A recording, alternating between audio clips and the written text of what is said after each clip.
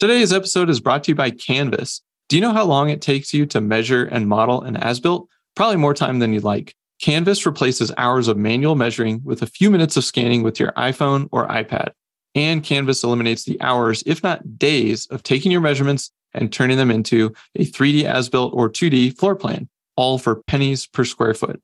You can try Canvas for free and download it at www.canvas.io and make sure to use promo code BF23. That's www.canvas.io and promo code BF23. All right, now back to the show.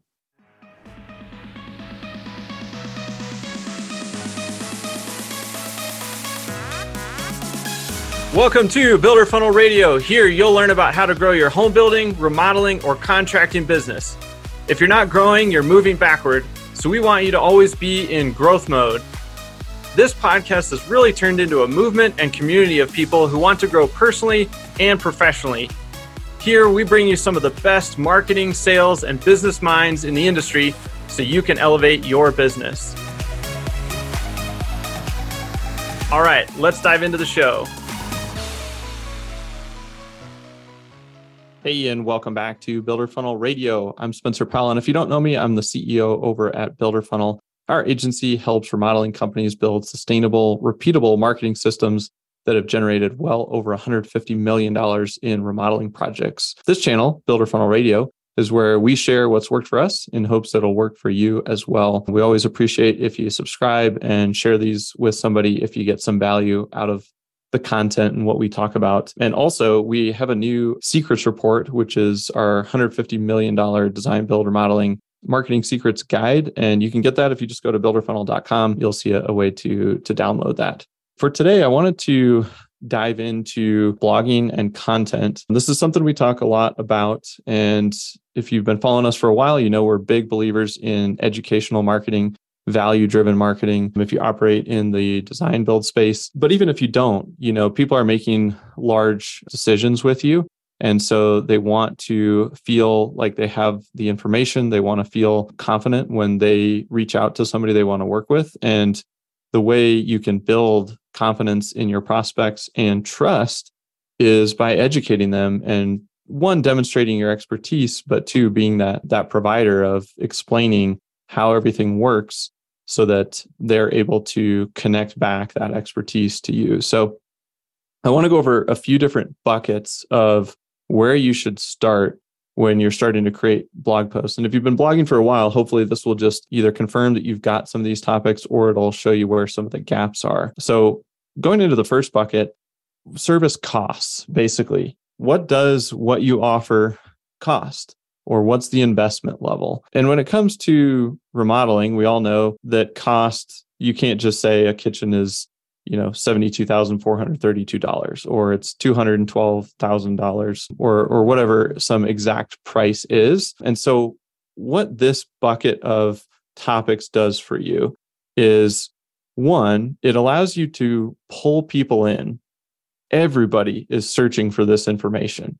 Anybody that's going to do a kitchen remodel, an addition, a bathroom remodel, and anywhere in between, they want to know roughly what it costs.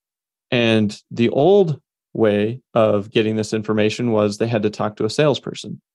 That is long gone. They are going to do that. They're going to find out your specific pricing and how you get to a final price for their project. But they can get to the information in a couple of quick searches, and they just go to Google and they're going to look for it. And so that's the big win here, is that if you talk about costs and pricing openly, you can actually attract people that are in that research mode that are trying to figure out what does this cost. And then once they're on your site, it acts as a qualifier, which is an even better tool.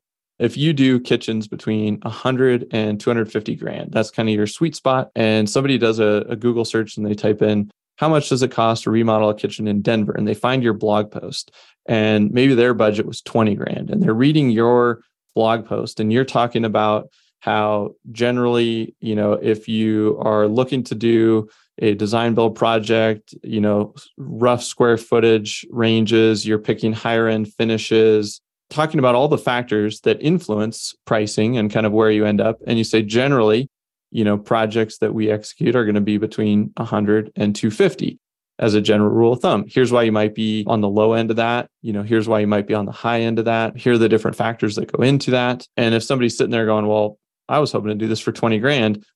Well, now they know that you're not the right person for them. So they're going to leave. That's a big win. But if somebody comes in and they were kind of in that 125 range and they're like, well, now you basically are educating them on what to expect when they enter the sales process.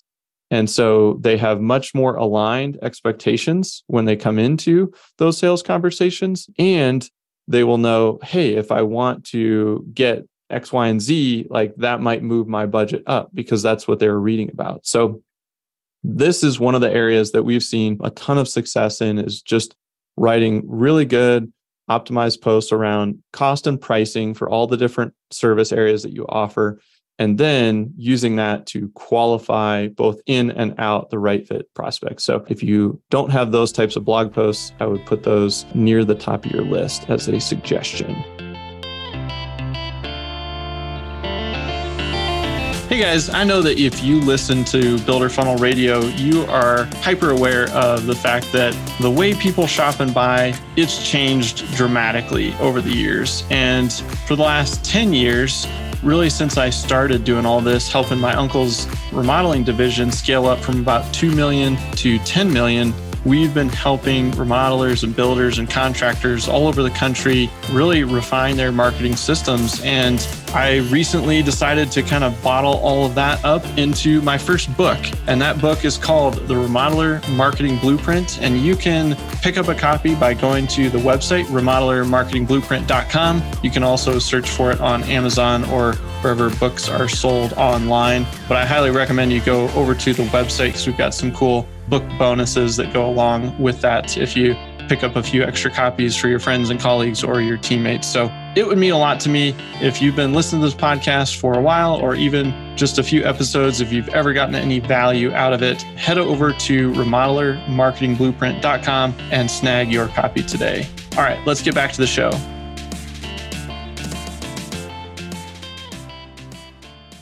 Okay, next up is industry trends. So this is going to be things like design trends, and kind of the cycles of those types of things, seeing hey, we're seeing farmhouse style, or hey, we're seeing some of these trends kind of coming back from the 70s, or this is the color of the year. These are kind of some more modern color palettes. People that are doing more large scale projects, both interior kind of design build or custom homes or anything like that, generally design is important to them. It's not just about, I need to just replace, my cabinets and countertops, and I'm kind of just looking for price. If they're really doing this, then design is a big component. And so you can showcase and differentiate yourself by featuring and talking about certain industry trends and showcasing your unique design projects that you've done, those types of things. And so anything in this bucket around industry trends will start to position you as a thought leader, and you can build a lot of trust with prospects as they're researching and browsing your blog and learning about what the current trends are. And again, this can be a differentiator if you're kind of leading with design,